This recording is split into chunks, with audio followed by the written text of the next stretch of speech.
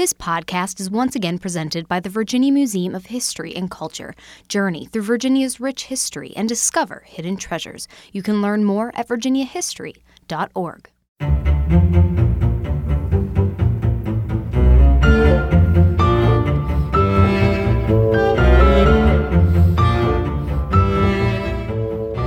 Hello, everyone. We made it to episode 6 of season 4.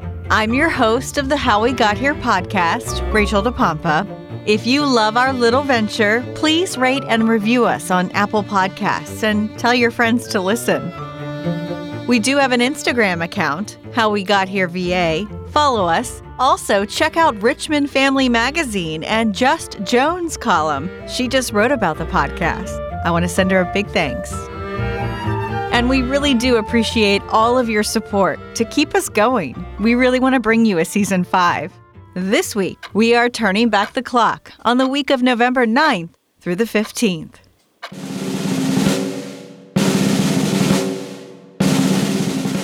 Sometimes on How We Got Here, a moment in history we decide to feature becomes more relevant than we ever could have imagined. Thus is the case with the Virginia Military Institute. This week, on November 11th, back in 1839, VMI became the nation's first state-supported military school. But as you are likely aware, VMI is now in the headlines across our nation. Its superintendent recently resigned after Virginia's governor ordered an independent probe into possible systemic racism on its campus in Lexington. Black cadets and alumni describe an atmosphere of hostility and a culture of racially insensitive behavior, first reported in the Roanoke Times and then by the Washington Post. We've decided to keep this story in episode 6 and tell you VMI's history, all of it. Though it's important for you to know, we did our interview long before all of the recent developments. This is a look back at the school's origins to the tumult of today. And we're journalists doing a history podcast. History is more relevant than ever now to understanding how we got here. For our look back at VMI's 182-year history, we reached out to Colonel Keith Gibson. I'm the executive director of the VMI Museum System, which VMI operates 3 different historical sites, all with 3 distinct missions, but related to the Institute. In a pre-COVID world, they averaged around 80,000 visitors a year. And I'm just delighted to be a part of that. I graduated from the Institute with a civil engineering degree in 1977. And like most graduates, he left and took a commission. His was with the U.S. Navy. After getting out of the Navy, he anticipated going into his chosen profession, engineering. But life has a funny way of working out. I received a phone call from VMI saying they had a 1-year appointment for an entry-level position. It was a grant that they had received and wanted to know if I was interested in accepting that post for 1 year without any other requirements or restrictions, carefree. I said, well, of course, that'll be fun for a year. I'll do that, and then I'll get serious about life and become an engineer. During that 1 year, I began to meet people who had committed themselves to public history, the creation, the function, the administration of museums and historic sites. And a light bulb came on. I'd never considered this as a career path, but all of a sudden, I felt it was what I needed to do. It was my passion. So at that point, instead of taking an engineering job, I went to graduate school in early American history and museum studies to retool and prepare myself for this thing that I so enjoy. After grad school, he bounced around between a couple of museums, one in New Hampshire, another in New Mexico. Fortunately for me, the phone rang again several years later in the 1980s saying that there was a new position being created at VMI, and I was encouraged to apply for it. After a rigorous process, I was grateful to receive the appointment, and I've been back at VMI now since 1986. So there's this love affair with VMI. They kept calling you back. You know, it's such a wonderful marriage for me between my passion for public history and my loyalty and interest in the Institute. To be able to wed those two has been a wonderful opportunity. So let's go back to the beginning of this military institute in Virginia's Shenandoah Valley.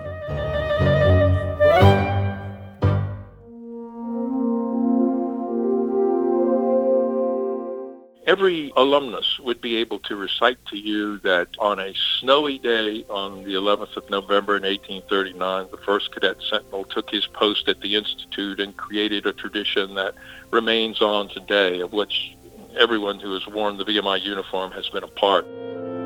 That just didn't happen because on November the 10th, somebody woke up with an idea. Let's start the nation's first state-sponsored military college. Actually, there had been planning for just less than a decade moving in this direction. The origins of this idea date back to 1816, when Virginia established an arsenal of firearms along the western part of the Blue Ridge Mountains in Lexington. The whole idea was that the local militia troops needed quick and immediate access to firearms in the event of national or state crisis. The militia soldiers that were in Lexington found this a rather tedious and boring assignment. There just wasn't enough crisis. There was nothing for them to do, in other words. So they tended to be innovative in coming up with all sorts of activities that most of which were not particularly agreeable to the Scots-Irish Presbyterian community that Lexington was in those days. So something had to be done. One of those Scotch-Irish Presbyterians was a fellow named John Thomas Lewis Preston. John Preston is credited with conceiving this idea of why don't we have a structured experience for them. While they're guarding the arms of the arsenal, we will provide them at state expense with an education. And when they finish their tour of duty, they will return to their homes in Richmond or Norfolk or Arlington or Charlottesville, more productive citizens. They would, in fact, have become citizen soldiers. Now, this notion of a citizen soldier, you're going to hear about it a lot. It was a type of training already championed by Alden Partridge. He was superintendent of the United States Military Academy at West Point at the time. Gibson says John Preston persisted in Virginia. The idea of a university college level school of the citizen soldier where academics would be taught under the umbrella of a military lifestyle seemed to be the solution for the Commonwealth of Virginia and for the citizens of Lexington and the arsenal where those young militiamen were residing. There were several years of debate and politicking over whether this was really a good idea for the Commonwealth. Alden Partridge himself addressed the General Assembly saying that you can lead the nation here. You can be the first to adopt this brand of education as a model. It's also important to remember that the state of Virginia was not all that involved in public education in the mid-early 1830s. In fact, there was just but one public college in Virginia, and it was Mr. Jefferson School, the University of Virginia. There were a number of private colleges around the Commonwealth of Virginia. Of course, William and Mary being the first and oldest of those. Today, William and Mary, we very proudly acknowledge, is actually a public college in Virginia, but that wasn't the case in the 18th and 19th century. William and Mary didn't become part of the state higher education system until the 1880s. The founding of VMI in 1839 essentially doubled the state's involvement in higher education. If you wanted to go to a public school, your choices were the University of Virginia or the Virginia Military Institute. On that founding day of the 11th of November, 1839, about 20 young men from around the Commonwealth of Virginia, that was a requirement. You had to be a Virginian to attend the Virginia Military Institute. arrived to take on this new task that was an experiment. No one really knew how it would go, whether it would be successful, whether it would fail before Thanksgiving. So this group of intrepid academic explorers arrived at the Institute. John Bowie Strange from Charlottesville became the very first cadet sentinel to walk his post as security of the Institute. And before the end of the year was over, there would be about 25 young men from around the state that had joined in that very first class that would graduate 3 years later in 1842. In those early years, it was a 3-year program, and that changed about 1845, and it became the 4-year program that is still practiced today. And you said in those early days it was a little controversial. It was an experiment. What made it controversial in the minds of people at that time? There's always been a healthy apprehension in our democracy with a standing army. So this idea of the state being engaged in this particular type of education it would have to be proven that this was a healthy benefit to the Commonwealth and to the nation, for that matter. It was a particularly important time in our nation's history, that mid-1830 era, because we were witnessing the passing of the last of the boys of 76. The original citizen soldiers that had fought the American Revolution. And there was sort of a concern or acknowledgement of where shall the next generation of citizen soldiers be trained? How will we perpetuate that spirit of 76 that led to the creation of the nation? For Virginia, the answer seemed to be with the adoption of this brand of military education whose purpose was to create citizen soldiers. And to that end, the very first superintendent, that's what we call our president at VMI. We have a whole lexicon unique to the VMI experience. But the very first superintendent of VMI, a fellow named Francis Smith, who himself was a West Point graduate and had been most recent, before coming to VMI, teaching math at Hampden-Sydney, one of those private revered colleges in Virginia.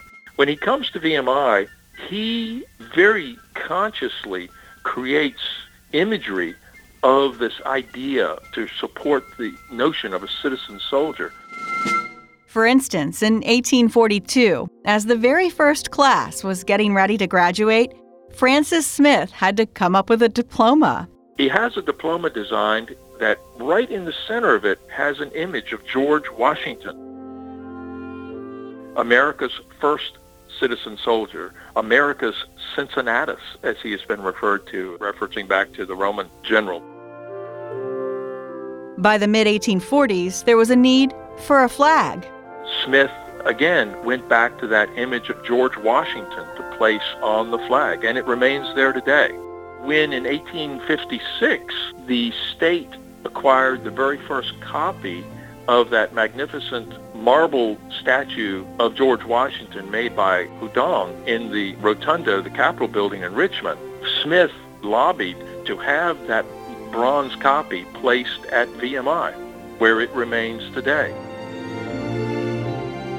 Whenever he had the opportunity to present this imagery of America's first citizen soldier before the cadets, Smith took the opportunity to do that, whether it was through their daily walk through the post and they would pass by Washington's statue, or whether on parade as they stood with their flag with Washington's image, or on that great day awaited by every cadet and prospective alumnus where you receive one of those diplomas, George Washington's literal portrait will then hang on your wall as a reminder to you of that special citizen soldier place that the Institute has in Virginia and national history.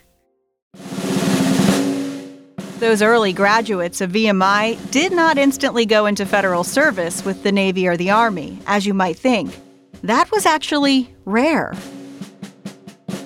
they were more likely to serve in the militia at some point around the state, heading up a militia company.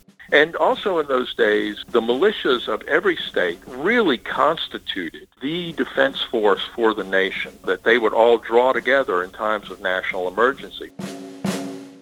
Now, there was, of course, a very small standing army, small by design, but that standing army would be magnitude and multiplied in times of national crisis by these state militias. So the militia was very much a part of the state and national defense. But it would not be until the American-Mexican War, 1846-48, that the VMI-trained militiamen saw active-duty field service. And then, of course, the next opportunity was during the American Civil War. Before the Civil War, in 1851, VMI started looking for an instructor of natural and experimental philosophy, aka physics. But that person also needed to be able to teach artillery tactics. Enter Thomas Jonathan Jackson, better known as Stonewall Jackson. He had been a professor and a citizen of Lexington for 10 years prior to being called away to active service in 1861. The VMI Museum describes him as a marginal professor of physics, but an excellent instructor of artillery, using the cadet battery and 6 cannons that were made especially for VMI. In 1858, VMI started accepting non-Virginians into the Cadet Corps, but by 1861, the majority of students were still from the Commonwealth, and that meant when Virginia seceded, the cadets followed. April the 17th of 1861, after long and hard deliberation, Virginia joined the Confederacy. The VMI cadets, just 3 days later, were ordered to march from Lexington to Richmond, where the cadets themselves would be drill instructors for the thousands of would-be soldiers coming to the defense of the Commonwealth, as they would have seen it, but had no prior training in the military. Well, the VMI Cadet Corps would actually train them in those rudimentary, what we would refer to as this quote-unquote school of the soldier, how to march, how to fire their muskets, all those sorts of basic things you learn in basic training. And the professor who would take them to Richmond to report to Confederate headquarters at Camp Lee on April 21st, 1861, you guessed it, was a young Major Thomas Jackson. Jackson himself was a graduate of West Point in 1846 and had distinguished himself in the Mexican-American War.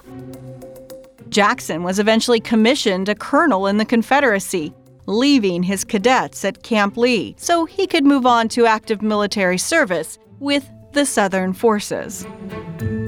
At the end of that summer of 1861, the cadets returned to their classrooms in Lexington, where they diligently tried to apply themselves to their academic studies. But many colleges around the state were simply closing for lack of faculty and students. But VMI's particular brand of education, it was considered imperative that VMI remain open throughout the duration of the conflict. The Cadet Corps was called into active service 15 times over the next 4 years. Most notably, on May the 15th at the Battle of Newmarket, about 80 miles to the north of Lexington, Virginia. In that battle, the cadets found themselves really by fate more than planning in the very center of the Confederate line at a critical moment of the battle, and the cadets' actions there resulted in a victory. This was a unique moment in American collegiate history. There's never been a time before or since where a student body, under its own command, been engaged in combat in that manner. 10 cadets were killed and 47 wounded in the Battle of Newmarket. 6 of the dead are buried on the VMI grounds. It is recognized for what it reflects in terms of the sense of commitment and courage yet today. Well, the cadets after that battle, though, don't continue on with the Confederate Army. They go back to their principal avocation, and that was students at Virginia Military Institute. They return to Lexington. About 1 month, almost to the day, after the battle, the Union Army makes its way to Lexington. The orders are given by the commanding general of the Union Army to shell and destroy the Institute as a legitimate military target. I'd have to say, under the circumstances, he was probably correct in doing that, considering that 1 month earlier the cadets had spearheaded a successful defeat of a Union Army. One of the units with the Union Army in Lexington on June the 12th, 1864, who were given the orders to shell and destroy the Institute, was a unit from Ohio. And in its ranks, 2 future U.S. presidents, Rutherford Hayes and William McKinley. Now remember McKinley, we've got a fun little rabbit hole coming up. Stay tuned. As for Stonewall Jackson, we told you all about his death in Season 3 of How We Got Here, mortally wounded by friendly fire on May 2nd, 1863. Though, as we pointed out, he really died of pneumonia that was covered up by friendly fire wounds.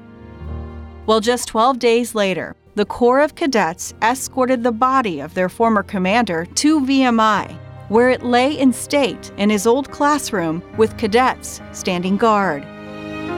His remains then escorted to a Lexington cemetery that was later named after him until September of 2020, when Lexington City Council voted to change it to Oak Grove Cemetery because of Jackson's strong ties to the Confederacy. Because of the role that VMI alumni played during the American Civil War, even while the war was going on, the Adjutant General of Virginia petitioned the Confederate Congress that wouldn't it be appropriate that VMI be recognized as the Confederate West Point, that VMI is to the Confederacy as West Point is to the Union. That actually never went anywhere. That wasn't adopted. VMI never became the official West Point of the Confederacy, so to speak. That is a very fortunate thing for Virginia and for the nation, because at the end of the war, in that last April of 1865, if VMI had been the quote-unquote West Point of the Confederacy, there would have been no need for a West Point of the Confederacy in 1870, in 1880, in 1890, or 2021, one might postulate. So because there was never that official recognition or association, at the end of the war, VMI was not seen as a threat or something that needed to be dismantled.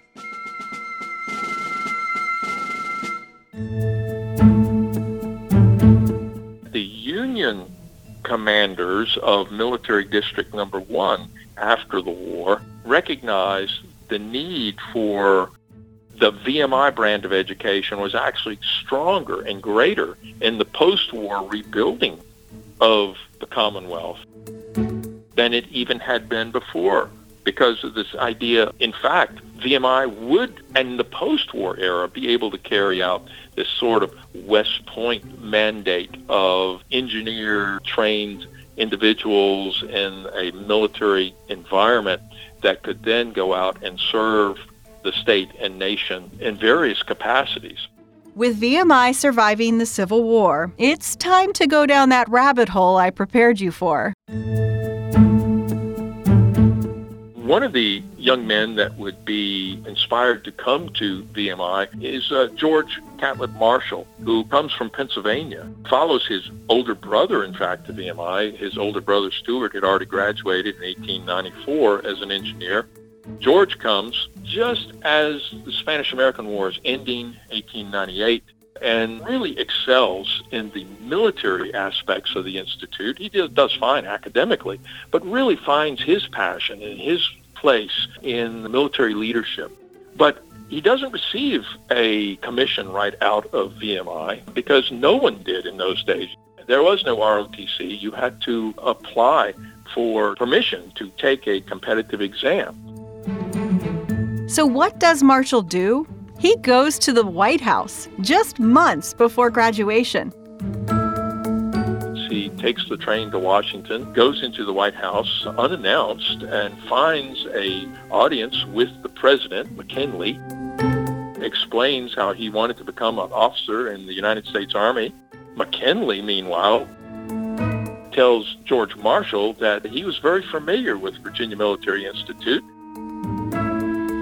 That's because McKinley had been there before, in June of 1864. When the Union Army burned and destroyed the Institute. Well, at that point, Marshall must have felt, well, there goes my chances of being, but McKinley just sort of laughed and said, I have great admiration and respect for your college, and yes, you will have the chance to take this competitive exam. Well, of course, Marshall passed and becomes one of the most important Americans of the 20th century. George Marshall, one of the most decorated military leaders in American history, and the only military officer to ever win the Nobel Peace Prize. He was named Chief of Staff under Presidents Franklin Roosevelt and Harry Truman. Winston Churchill dubbed him the Architect of Victory. I just love these twists and turns our little sidebars take, don't you? Back to our story. The next big event to happen at VMI in the 20th century was racial integration. You may remember from Season 2, Virginia's Massive Resistance, as it was called. The late 1950s and mid-1960s, the Commonwealth of Virginia public education were slowly becoming integrated institutions. Integration meant different things at different campuses. In the most rigid sense of the word, they were integrated because they allowed for the first time African Americans to attend class. But at the same time, those African Americans couldn't eat in the dining hall. They weren't welcome in the dormitories. They couldn't use the gym facilities. It was specifically for the purpose of attending class. Only a partial integration, I think we could agree. We hadn't quite achieved the real intent of the law. It's important to point out, VMI was the last of the four-year public colleges in Virginia to racially integrate. When VMI integrates as one of the actual last colleges in Virginia to integrate, it had made a commitment to the Cadet Corps and to the faculty that when we do this, and we will do this, it will be complete integration in the truest sense of the spirit of the law. Integration will mean equality in not only the classroom, but in the barracks, on the parade field, and every aspect of the Institute of being a cadet will be fully experienced by every cadet. With that commitment, the first African Americans arrived in the fall. The fall of 1968. The country was in the middle of the Vietnam War. Martin Luther King had just been assassinated a few months earlier. 5 black cadets would travel to Lexington and join the ranks. In a reunion a few years ago, one of the original cadets, Harry Gore Jr., told a local TV station in Roanoke there was no time to think about race when he got to the school. He said, quote, "There was no white and black. We were just rats going through the same thing." Any first-year cadet knows that famous rat line. Brutal training in the first 6 months of freshman year. Experience the rat line, like every new cadet experiences the rat line.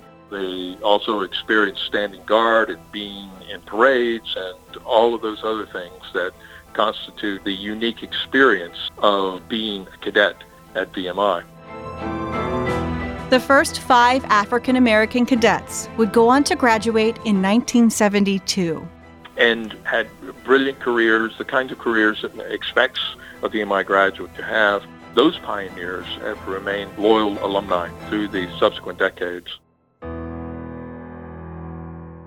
As we pointed out in the beginning of this segment, there are a lot of questions swirling about the role of race at VMI today. There's an investigation underway. But this is not something we were able to ask Colonel Gibson about in our interview. We talked to him long before all of this unfolded. After integration, VMI continued one long-standing policy of inequality. Only men could become cadets. It was a hard line, and interesting because women were slowly being allowed into the military for decades. In 1948, Harry Truman signed the Women's Armed Services Integration Act. By the 1970s, women were getting mandatory defensive weapons training. By 1980, the first women cadets graduated from the U.S. Military Academy at West Point. The times were changing, but VMI held firm to its tradition. No women, prompting the U.S. Justice Department to pursue a 7-year-long lawsuit against the institution alleging discrimination. VMI admitted its first female student in 1995 during the court battles, but she would eventually drop out.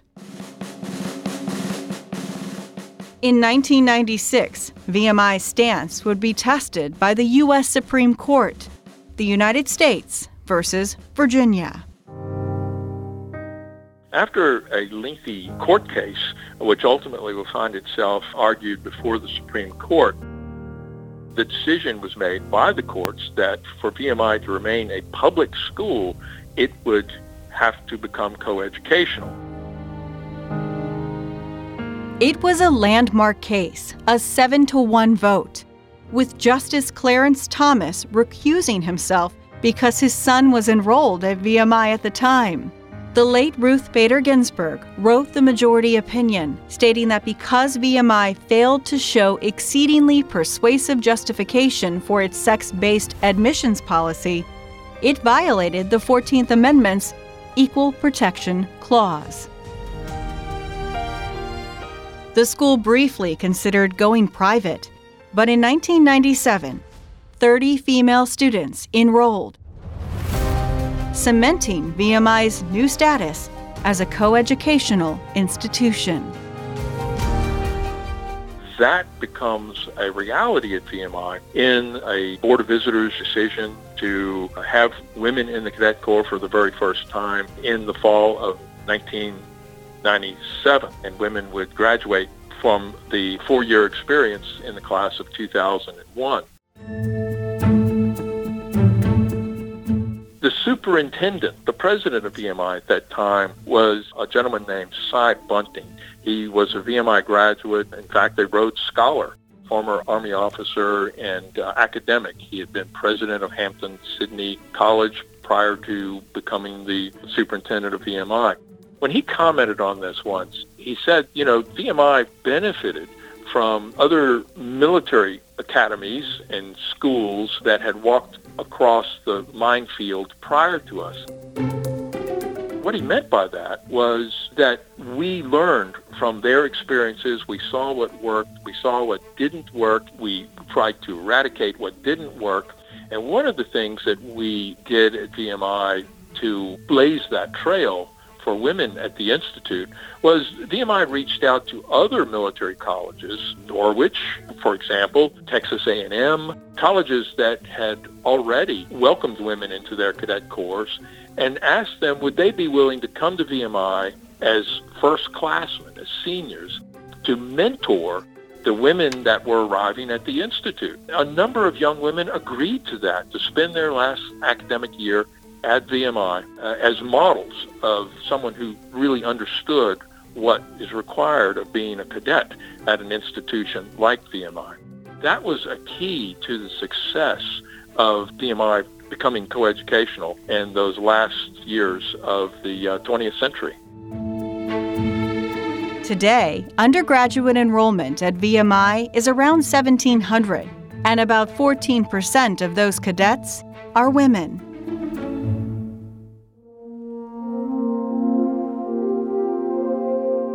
a senior or first-classman getting ready to graduate has the option of accepting or not accepting a commission in any of the branches of the service, the Army, Navy, Air Force, Marine Corps, even the Coast Guard. And although VMI no longer requires graduates receive a commission and go into the military, about 55 to 60% of those who leave the school today will serve, but they still uphold and carry that lifelong VMI value of being a citizen soldier. Of that 55 to 60% of graduates who will accept a commission in the military, that doesn't mean that they are career-oriented. They, like that original first model that J.T.L. Preston and Alden Partridge and Francis Smith first envisioned when this experiment began in 1839, even yet today, the alumni of the Institute, upon graduation, if they accept a commission, they will spend some initial period, 3, 4, 5, 6 years as officers in the military, and most of them will then return to civilian life, fulfilling that whole idea of the citizen soldier.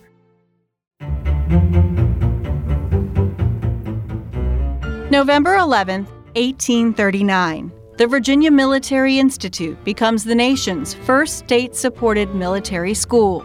Since the first class of citizen soldiers graduated in 1842, VMI alumni have fought in every war involving the United States. 3 mottos are memorized by every cadet: by wisdom and courage, always faithful to Virginia, and in peace, a great asset, but in war, a tower of strength. VMI's social battles over women and now race, testing that tower of strength. This podcast is sponsored by the Library of Virginia, where collections of more than 129 million items tell the stories of Virginians to nearly 4 million people yearly. Find Virginia history at lva.virginia.gov.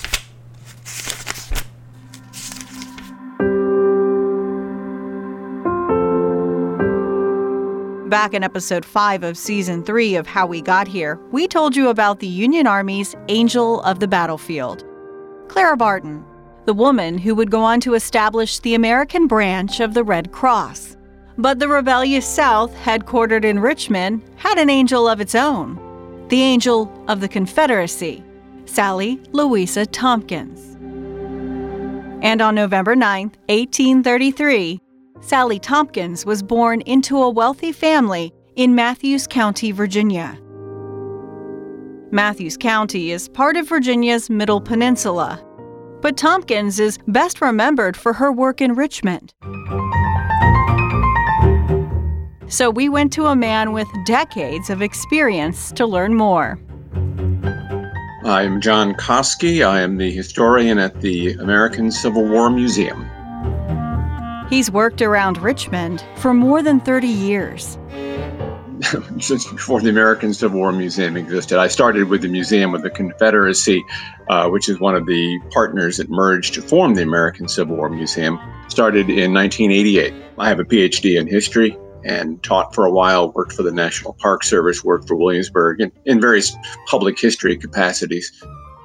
And as we do with many of our guests, we want to know why they devote their lives to studying events of the past. Well, history has the word story in it, of course. So there is a link between the study of history and literature and really the human condition. I mean, I like reading about people, I like writing and studying people and all their wild variations.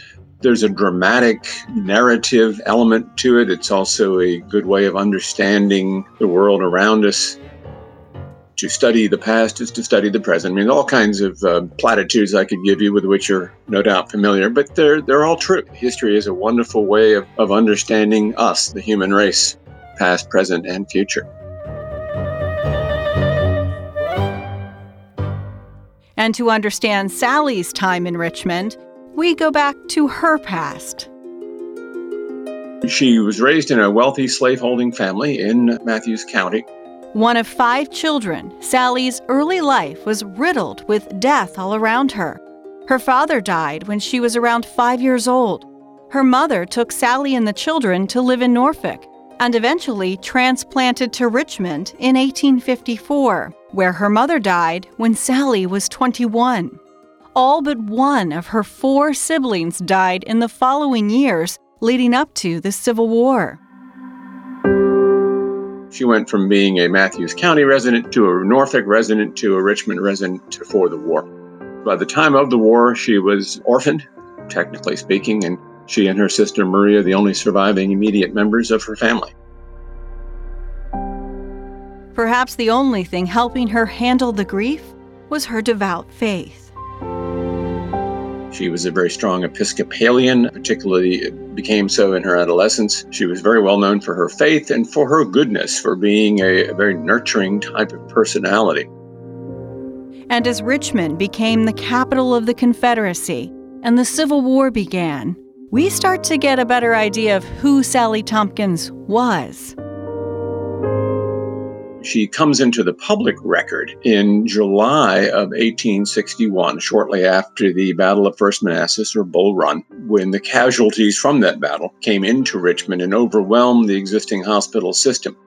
So she, using her own resources to a large extent, took over the home of Judge John Robertson at the northwest corner of 3rd and Main Streets, a large home, to turn into a private hospital to take care of some of the casualties after Manassas. Tompkins' relationship with Judge Robertson began at church, and as he was taking his family to safety away from his home in downtown Richmond, Sally wanted to do her part to help, and the Robertson Hospital was born.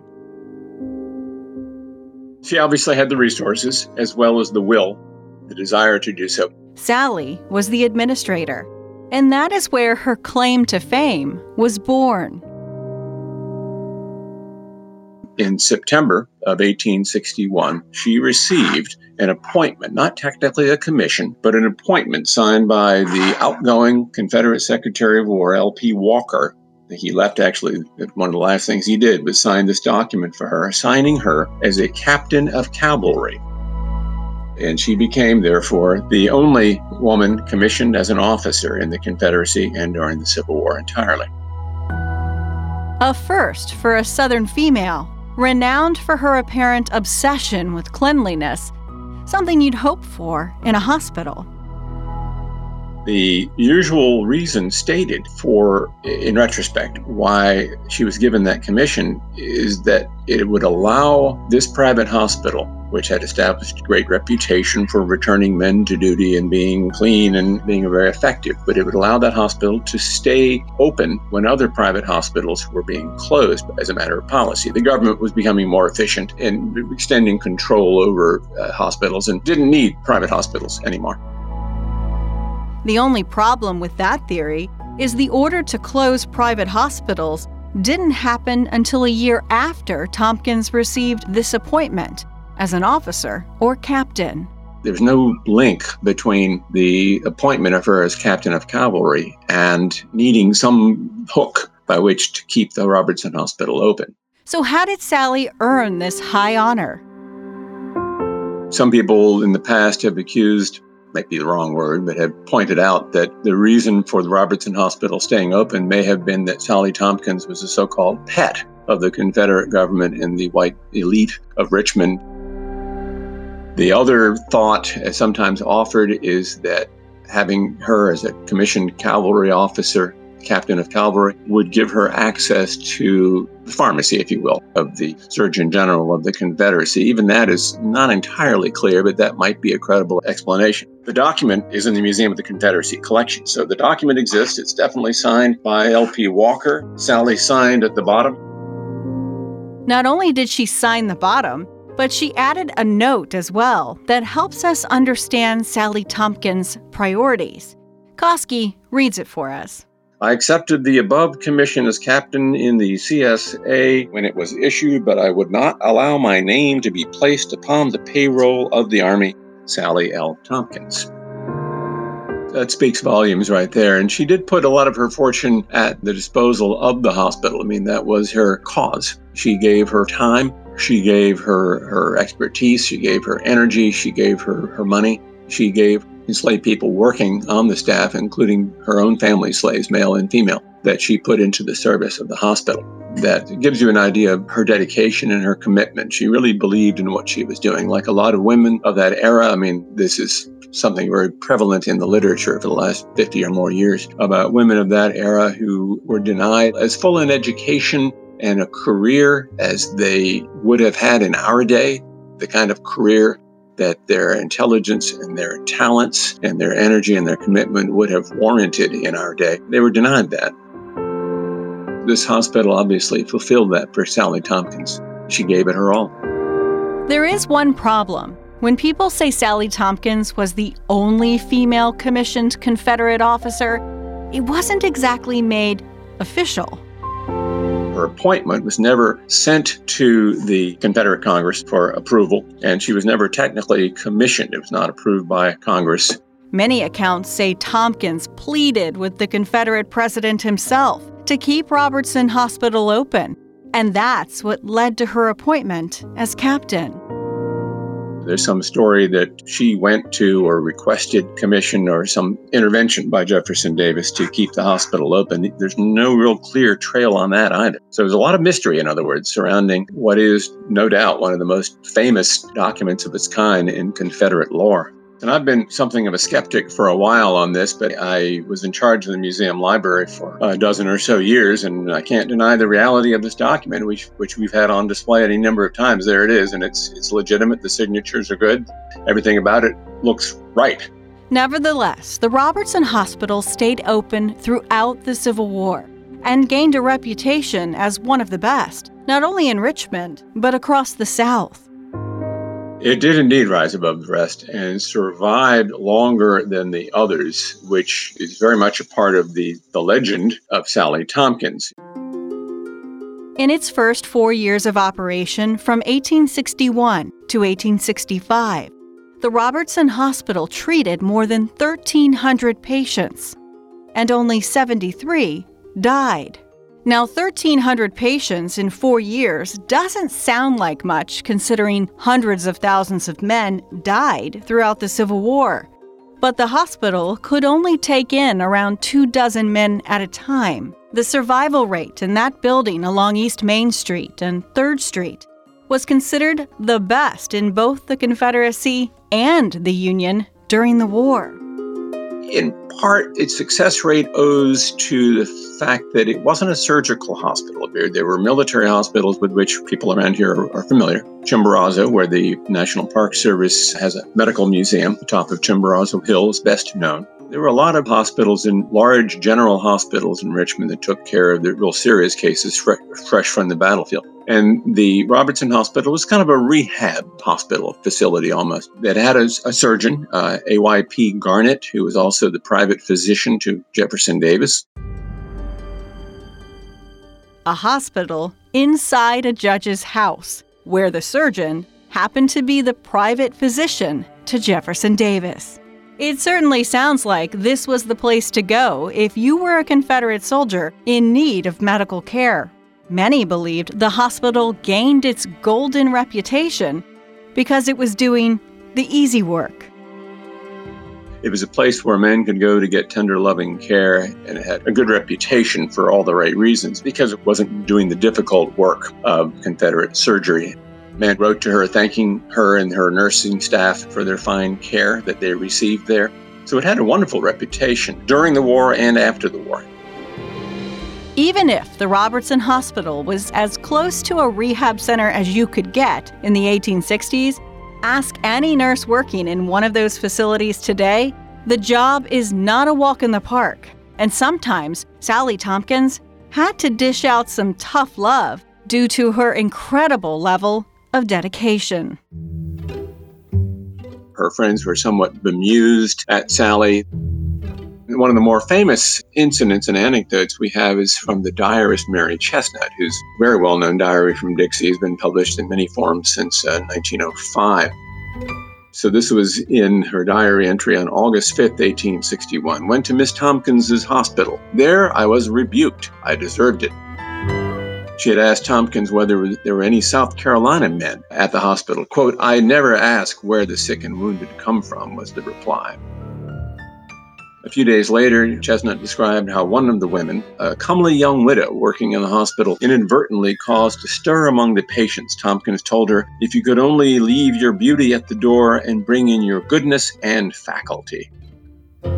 Her reputation, as well as being a very sweet woman and a good woman, was tough as nails. With the men in particular, they were bemused by her, as were the women. She was very short, about 5 feet generously. Very dainty, in other words. But people soon learned that she may be dainty in appearance, but she was not dainty in other ways. She was a very forceful personality. And I wouldn't say all business. She wasn't without humor. But piety and devotion to her work were the hallmarks of her character.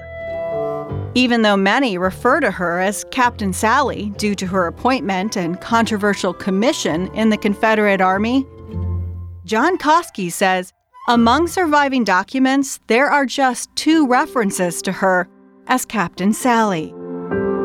One in an envelope, a large oversized envelope that came to her after the war. The other is in a over-the-top letter by an over-the-top Confederate officer named Ben Ficklin, who wrote to her as dearest of captains. Nonetheless, as the other captains of the Confederacy surrendered around April of 1865 and the Union took Richmond, the Yankees allowed the Robertson Hospital to remain open until all of its patients were discharged. One of the final vestiges of the Confederacy finally closed for good in June of 1865. Funded mostly by Tompkins' fortune, by the time the hospital closed, her wealth wasn't what it used to be, spent on the care of men who fought on the losing side. She had friends. The Lightfoot family, for example, in Port Royal, Caroline County, Virginia, made their home available to her. So she lived for many decades after the war up in Port Royal. Sally Tompkins never married, though legend says she received hundreds of offers, many from soldiers she cared for. She spent the last years of her life in the home for needy Confederate women here in Richmond. A soldier's home, if you will, for women who had lived during the war, who had some connection to the Confederacy. She was not, as that would suggest, a pauper. She lived there, she took the care there, but she apparently paid her own expenses.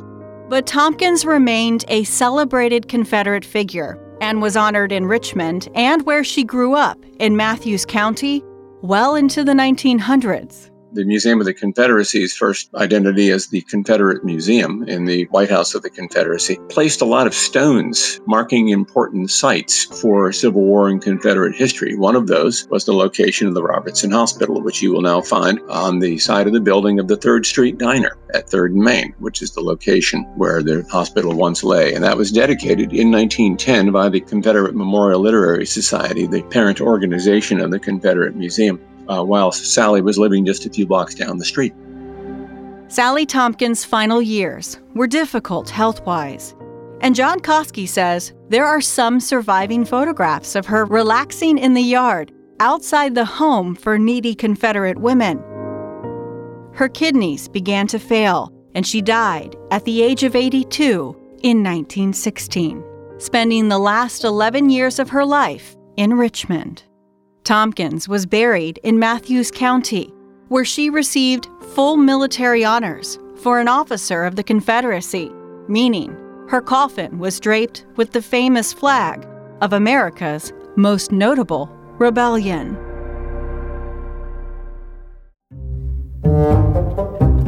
Before we finish this segment, there's one more thing about Sally Tompkins that some Richmonders may remember. If you're hearing this for the first time, trust me, your jaw's going to drop.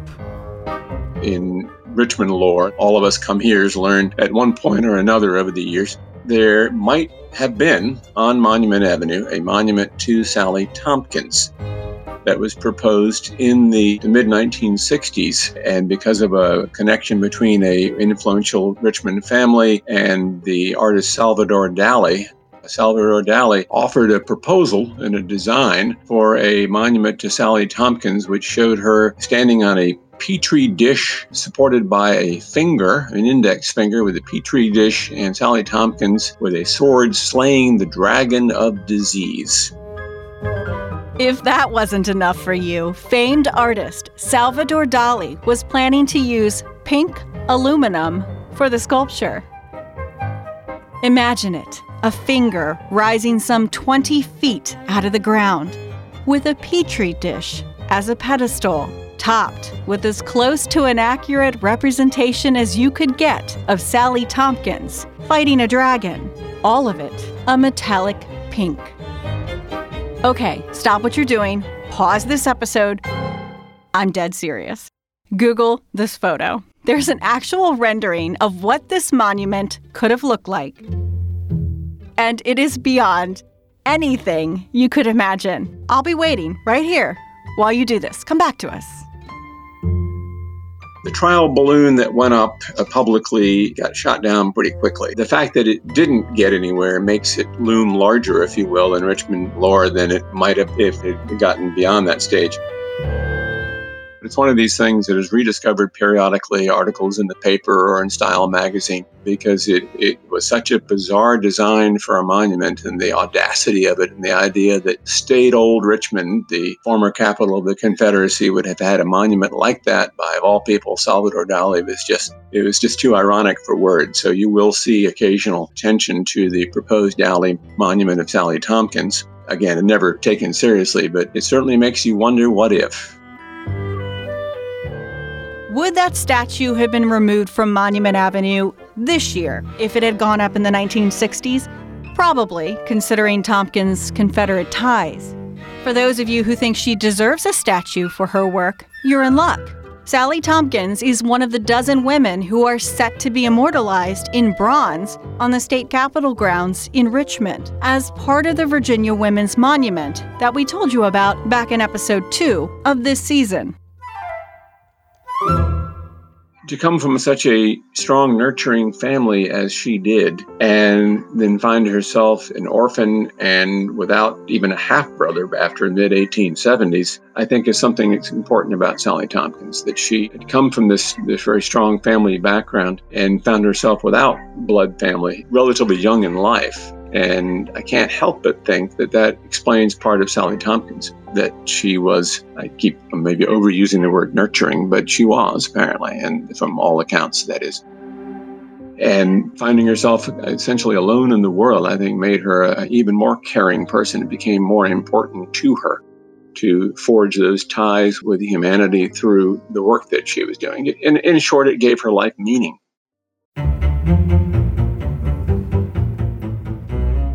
November 9th, 1833. The Angel of the Confederacy is born in Virginia. She never rode onto a battlefield. She never shot at the enemy. But Sally Louisa Tompkins' work in Richmond earned her a title no other woman can claim: Officer of the Confederate Army.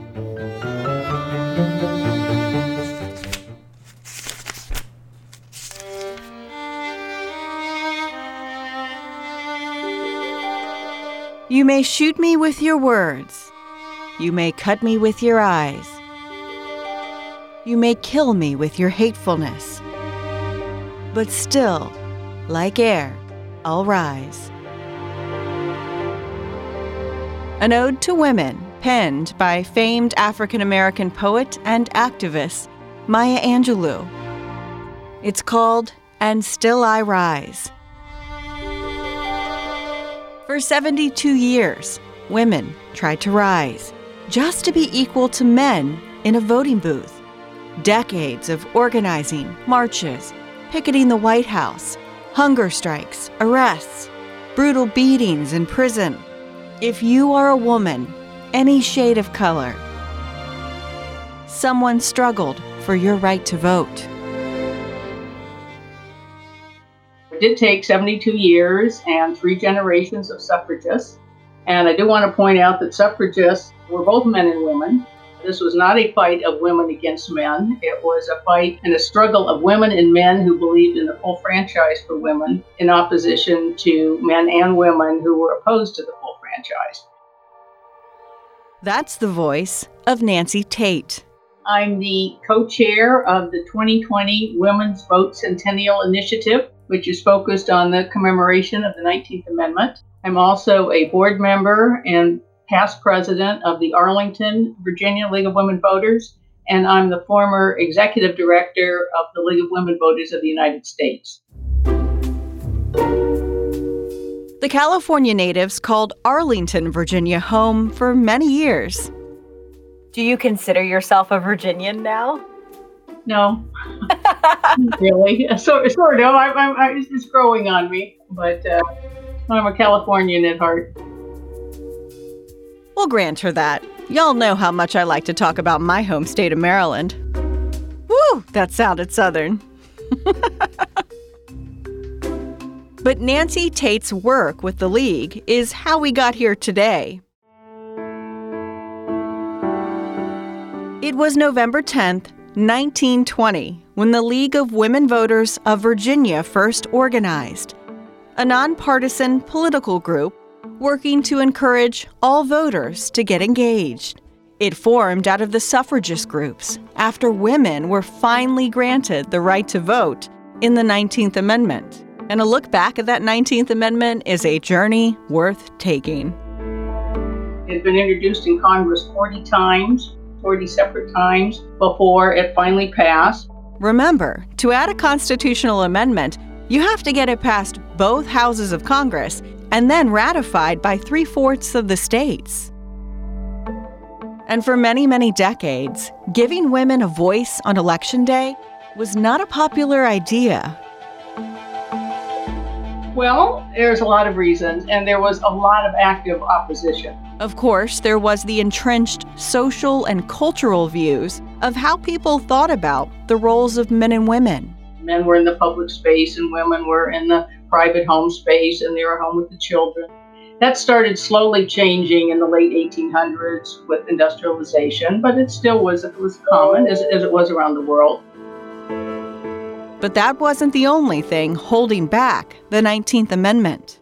It would be a mistake to think that the opposition was just purely cultural. Really, there was a lot of major money going into an opposition, particularly from manufacturers, from business interests that felt threatened.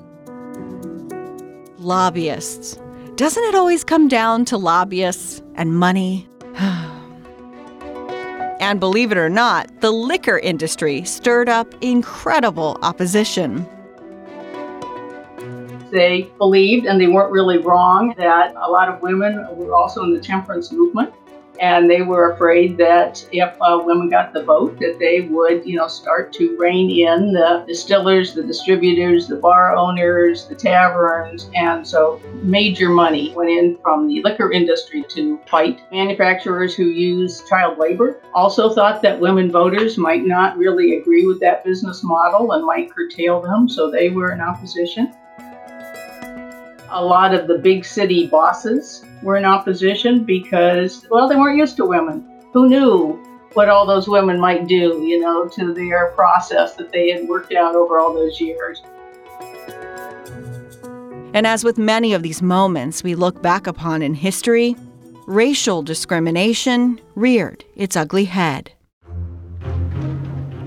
Particularly, of course, in the South, tremendous opposition based on determination to not enfranchise Black women, because after all, with the Jim Crow laws, the Southern governments had been succeeding at suppressing the vote of Black men, so why would they want to, enfranchise Black women? So very strong opposition. But there was racism in other parts of the country. In the West, there was some of those same worries about the Chinese immigrants who'd come. So there were sources of opposition, and over those years, it played out in different ways across the country. Not everyone, though, was opposed to giving women the right to cast a vote. You have to remember, the only people who could vote and make this happen were men. So women had to convince men to share power. So obviously, over time, a lot of men did vote, or it wouldn't have happened. And I think it's fair to say that Virginia women would not have gotten the right to vote if it were not thanks to the men in 36 other states. The men who voted for the amendment in the 36 states needed to ratify are the people who produced the vote for women in Virginia. Virginia refused to ratify the 19th Amendment.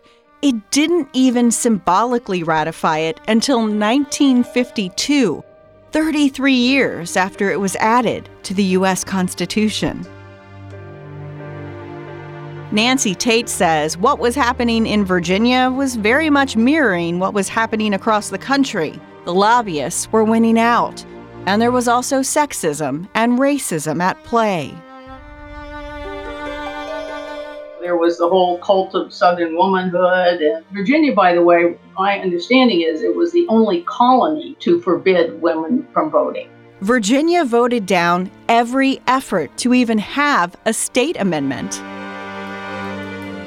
There were active suffragists in Virginia, and that, I think, is really a testament to these women. They were taking on this patriarchy and this view of women's roles in a way that took a tremendous amount of guts. Nassau was the largest suffrage organization. There were some smaller ones, and the Equal Suffrage Leagues were, in essence, chapters of those. Equal Suffrage League of Virginia was created in 1909, and by the end, by 1920, there were at least 145 chapters around the Commonwealth.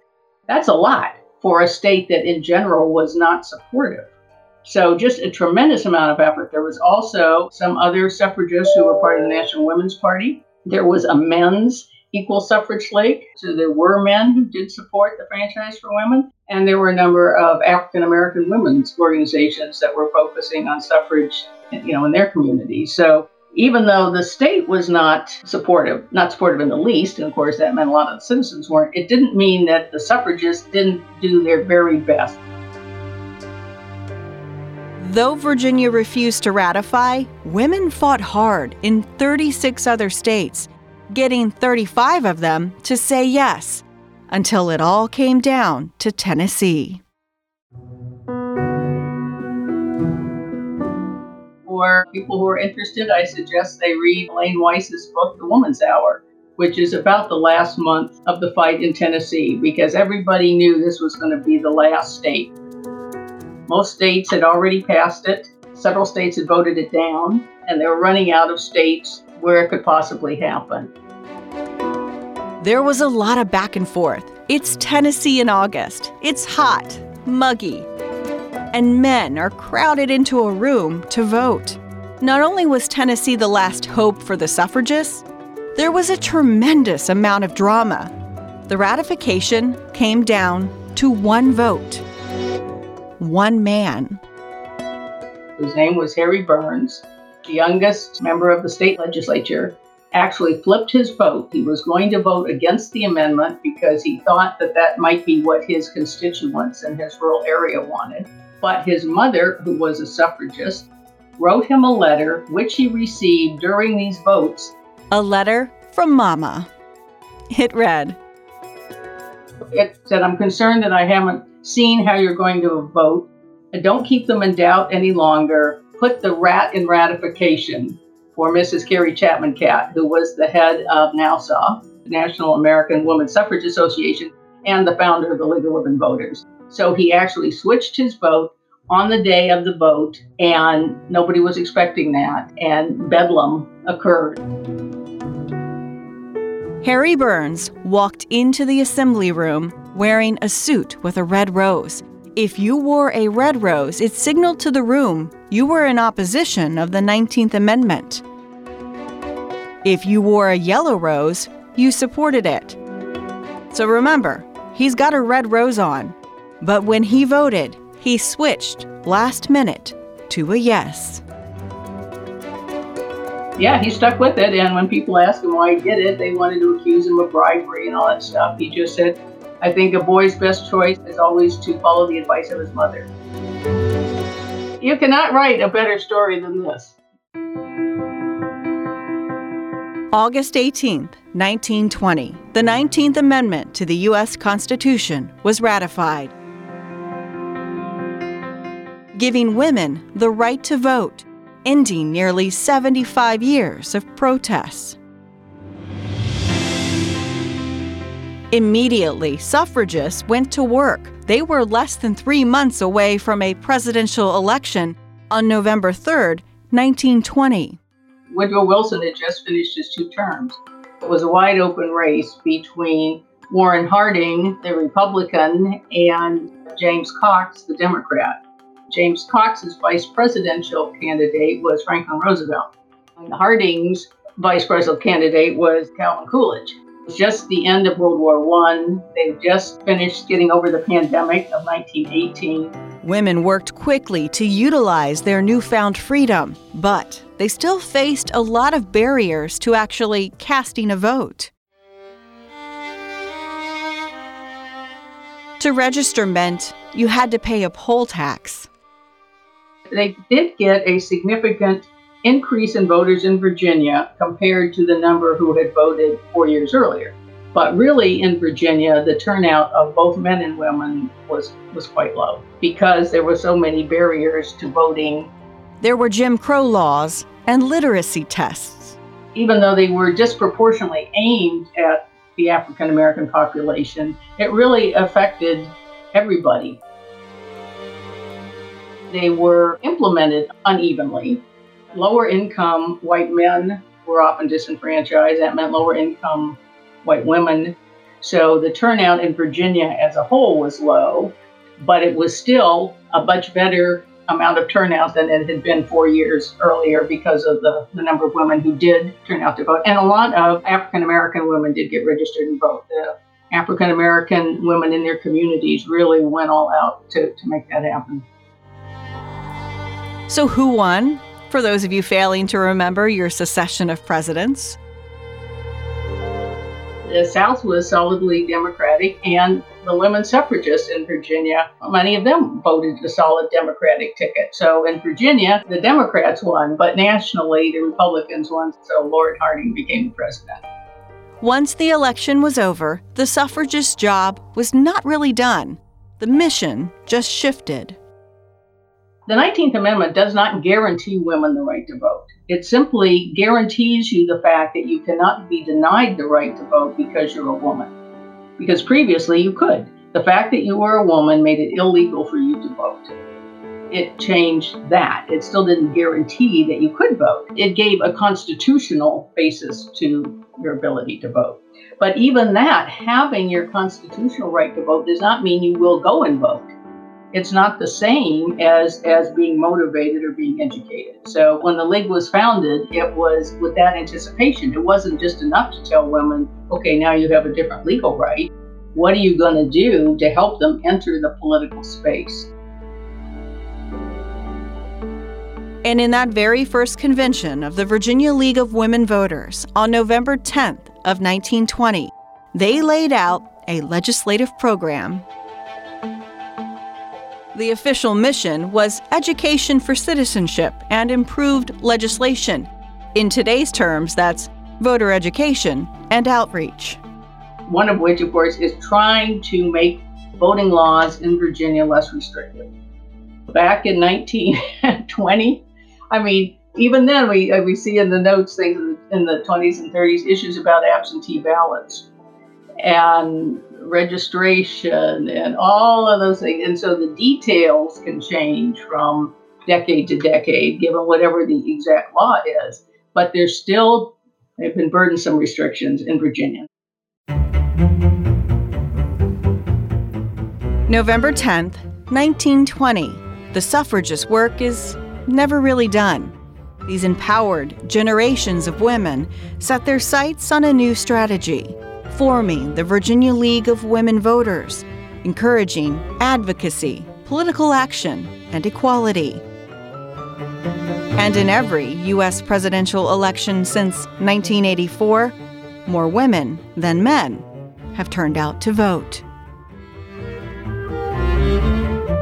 This podcast is recorded by WWBT NBC 12 in Richmond, Virginia. Many thanks to Digital Director Kate Albright and Executive Producer Colton Weekly. This has been a great season. A lot of stress, a lot of deadlines, but a great season. And thanks to our guest this week, John Koski, a historian of the American Civil War Museum, Nancy Tate, former Executive Director of the League of Women Voters, and Colonel Keith Gibson, the Executive Director of the Virginia Military Institute Museum System. Next week, a bonus episode. If you like this podcast, please support local journalism. You can find stories like these from a little more recent history at NBC12.com. And if you don't mind, and you use Apple Podcasts, rate and review us. It really does help others find us. If you have any questions or ideas, email us at howwegothere@NBC12.com. We'll be back in your life next Monday.